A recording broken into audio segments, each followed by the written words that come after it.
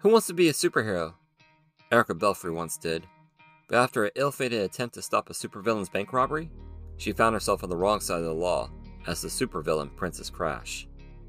Now partnered with Jefferson, alias Weatherman, a crotchety thespian with storm powers, and ironically the same villain she tried to stop in her first heroic venture, Erica finds herself navigating the complicated world behind the cape, one in which every daring hero and villainous heel answers to a corrupt secret organization known only as the Board. Forced to battle heroes in orchestrated public bouts known as capers, Erica for a while enjoyed her new adventures as a pretend villain. That was until she discovered the harsh truth. Although their capers were planned, the consequences of a heel losing a caper and being caught meant going to prison for life. Now caught as pawns in the schemes of the true enemies who control the battleground, Erica and Jefferson recognize the dangers they face. For this is a dangerous world for those who don't play their parts in this theater of heels. Support me on Patreon! Previously, on Theater of Heels. In preparation for their new caper against a super-fast sprinter, Jefferson ventures ahead of Erica to scout out their target, the Prime Investment Bank. After placing himself in the optimal position to set the stage for their upcoming robbery, Jefferson unexpectedly encounters his estranged daughter, Juliet, who works as one of the bank's managers. Upon recognizing him, Juliet, who goes by Julia, confronts Jefferson about his intentions for her bank and demands that he leave immediately. Jefferson reluctantly agrees, but before he can exit, the bank is invaded by 4 masked gunmen who assault Julia before his eyes. Enraged by their actions, Jefferson and later Erica find themselves in the role of unexpected heroes as they attack the bank robbers head-on. However, their momentary stint in heroics takes a violent turn when the last armed robber turns his gun on his daughter Julia and fires. At that moment, Erica narrowly manages to capture Julia, the gun, and the oncoming bullet in her stasis sphere. Although her actions bought them time, Erica's device could not halt the bullet's progress. The heels watch in horror as the bullet slowly drifts towards the frozen Julia's heart. As death draws closer to Julia, Jefferson is forced to make a desperate choice to save his daughter's life. However, before he can act on this plan, Sprinter, the hero that he and Erica were scheduled to fight, arrives. Enraged at the hero's sudden intrusion, Jefferson lashes out, leading to a brief, violent battle before Erica intervenes. As he is the only one fast enough to help, Erica convinces Sprinter to help them save Julia. Sprinter immediately agrees and dives head-on into the stasis sphere, where he just manages to reach Julia in time before she could be shot. Jefferson rushes to his daughter's side, but his relief instantly vanishes when Sprinter collapses to the ground, bleeding from the gunshot he took in Julia's stead.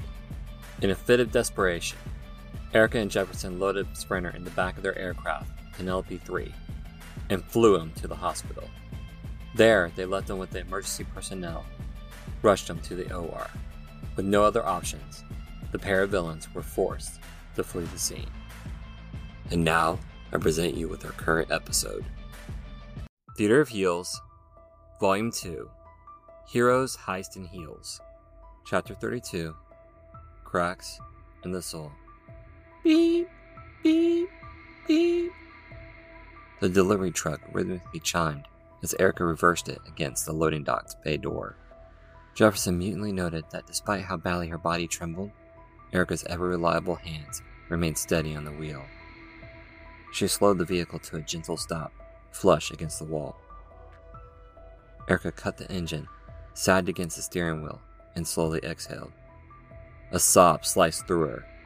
She stiffened and blinked back hot tears, dimming back the tsunami within her. Jefferson, sitting in his place beside her, wanted to reach out to Erica, to comfort her, but he stayed his hand. He knew the moment that he showed her any compassion, the resolve that Erica had been leaning against would snap beneath the weight of her heavy heart. Besides, Jefferson had his own feelings on the matter. His heart ached for Sprinter, maybe not with the same passion that Erica felt, but the young man truly proved himself to be a hero in the end. He scolded himself. "Not the end, you blathering idiot! He'll pull through!" Jefferson shuddered. "He must!" Jefferson then noticed Erica staring at him. Her lip trembled. Sensing the cracks forming in her internal dam, Jefferson took action. "Let's go inside and unload the truck, shall we?"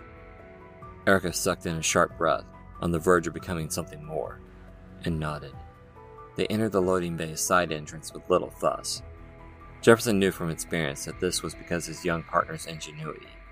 Her passive sensors had allowed them easy passage, where a random person would find their path barred, and a rude awakening if they decided to press their luck. Jefferson reflected on their time after they left Sprinter at the hospital. The silence they flew in was only spoiled once, when Erica released a sob that she quickly stifled. At which point, Jefferson wordlessly reached for his pocket handkerchief, but stopped short as he remembered he left it behind with his daughter. Then it was Jefferson's turn to stare off into the horizon, blinking back tears. Time passed in an agonizing blur.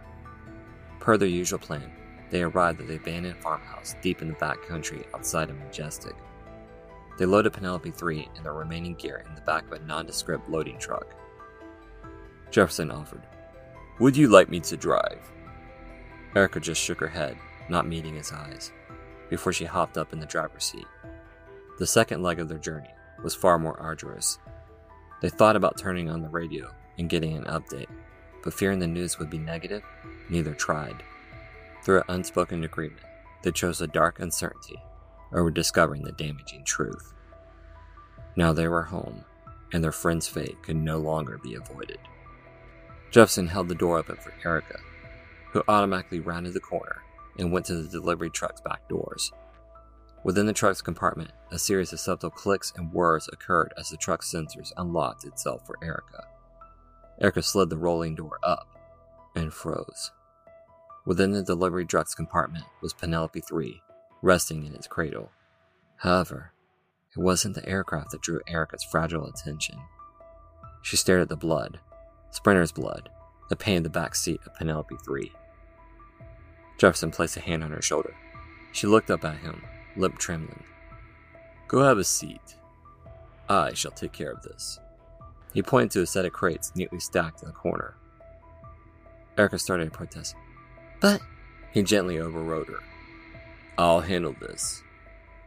She nodded and walked over to where he pointed. Jefferson watched her go for a moment. He didn't like the faraway look in her eyes. What did soldiers call it? Shell shock? Regardless, it wasn't good. He exhaled slowly and turned back to the waiting carnage. He slowly stepped into the driver's seat. He wasn't a pilot by any stretch of the imagination, but Erica, with her uncanny foresight, had planned for such an occasion, should the need arise. Jefferson pressed a preordained button that lit up with a beep. It was waiting his verbal command. Jefferson said, "Computer, turn on autopilot. Voice command, weatherman." Penelope 3's automated voice responded, "Authorization code." Jefferson sighed before saying, "Shakespeare rules." "Authorized. Welcome, weatherman. You have great taste." Despite the gravity of their situation, Jefferson smiled. He didn't know Erica had programmed it to say that. In the next few minutes, Penelope 3's amazing autopilot, guided by Jefferson's voice commands, glided out of the back of the truck and into the waiting freight elevator that led up to Erica's lab. "Autopilot, land please," Jefferson ordered. Penelope 3 gently touched down on the floor of the elevator. Jefferson exited the aircraft and approached his partner. For her part, Erica sat listlessly on the crate, staring at the floor. Jefferson knelt before her eyeline. Erica blinked, then focused on him. "Are you ready to go upstairs?" Erica considered the question for a moment, then slowly nodded. He smiled at her warmly, before he stood up, threw her arm around her shoulder, and guided her to the freight elevator. The ride upstairs was as silent as the previous ones. Underneath his arm, Erica trembled violently. The elevator finally came to a stop and pinged open. As the door slid open, a new voice slammed into them. "Where have you been? I was worried sick!" Both Erica and Jefferson jumped with a start. Lightning arced out of Jefferson's eyes as he screamed, "What the?" Erica's head popped up in recognition. Huh? She only had an instant to register Mary Belfry's presence before the older woman swooped in and threw her arms around her. Erica grunted as Mary squeezed her hard. "Oh, thank God! I thought that... Mary then grabbed Erica by the shoulders and shoved her back at arm's length. "What were you thinking? You scared me to death!" Erica stared at her mom wide-eyed. "Mom, It didn't look that complicated to me," said Mary. "You tried to rob another bank." She glared at her daughter. "And Sprinter arrived to stop you. In the end, you nearly killed him, and he had to be rushed to the hospital." "Wait." Erica stared at her mom, shocked. "Is that all you know?" "Isn't that enough?" Mary screamed. Erica shook her head. "No, it's not nearly enough." No. Not nearly enough. That's not nearly close to the truth. Damn them!" Mary snapped. "Language, young lady." Trapped in the absurdity of the moment, Erica paused to look at her mother. She sighed. "Sorry." "Don't take that tone with me," said Mary. Erica raised an eyebrow. Jefferson interjected. "None of the news affiliates reported who took Sprinter to the hospital?" Mary hissed. "What does that matter?" Jefferson pinched the bridge of his nose, shutting his eyes tight. His eyelids flashed as lightning coursed through them. "Madam," he said with emphasized patience, "it matters a great deal." "Why?" Mary demanded. Jefferson opened his eyes and regarded her. As formidable as Mary Belfry was, even she took a step back under the harsh light of Jefferson's stern gaze. Realizing her momentary slip, Mary's back stiffened as she glared back at him. "Why does that matter?" Jefferson met her stare evenly. As he looked at her, he thought about everything that they had been through today. He thought about the unexpected encounter with his estranged daughter after all these years, and almost losing her to violence. He thought about Sprinter, a man he never cared for, who risked everything to save his daughter's life moments after they violently fought. The image of Sprinter, bleeding before him, forced itself into his mind's eye. His fingers unconsciously fidgeted. Like Lady Macbeth, he could not escape the ghostly sensation of blood covering his hands. These memories put Mary's anger into perspective. Jefferson found her less intimidating, but he also felt for her plight. When he didn't answer her, Mary turned on her daughter. "For that matter, why are you doing any of this?" Erica grabbed a wrench and hurled it across the lab. It crashed into one of her robots, who placidly watched the tool fall. "Oh my God, Mom!" Mary and Jefferson looked at her startled. Tears streamed down Erica's face as she shrieked, "Do you think I would do any of this if I had a choice? Would I give up my dreams, break the law, disappoint you, Dad, or Cedric, or run around as a costume villain if I had a choice?" Mary's expression softened. She implored, "But you do have a choice, honey. You can..." "You know nothing about my choices!" Erica screamed. She closed her eyes and took a deep breath. When she spoke next, her tone was measured. "I appreciate you, Mom, and the help you're trying to give me. But you..." She looked at her mother, and Mary, for the second time in minutes, felt the urge to take a step back. "Have no clue about the pressures we live under." Mary pointed at Jefferson, who regarded her with emotionless eyes. "Is he?" "Jefferson saved my life more times than I can count. If not for him, my situation would be worse, and you would have never seen me again." Mary's lip quivered as she pleaded, "Then tell me what's happening. Help me understand." Erica's eyes hardened. Jefferson understood that this hardness was as brittle as a plate. Erica was barely keeping herself together. One errant word or action, and the young woman would come crumbling down. Erica said, "I can't. More importantly, I won't.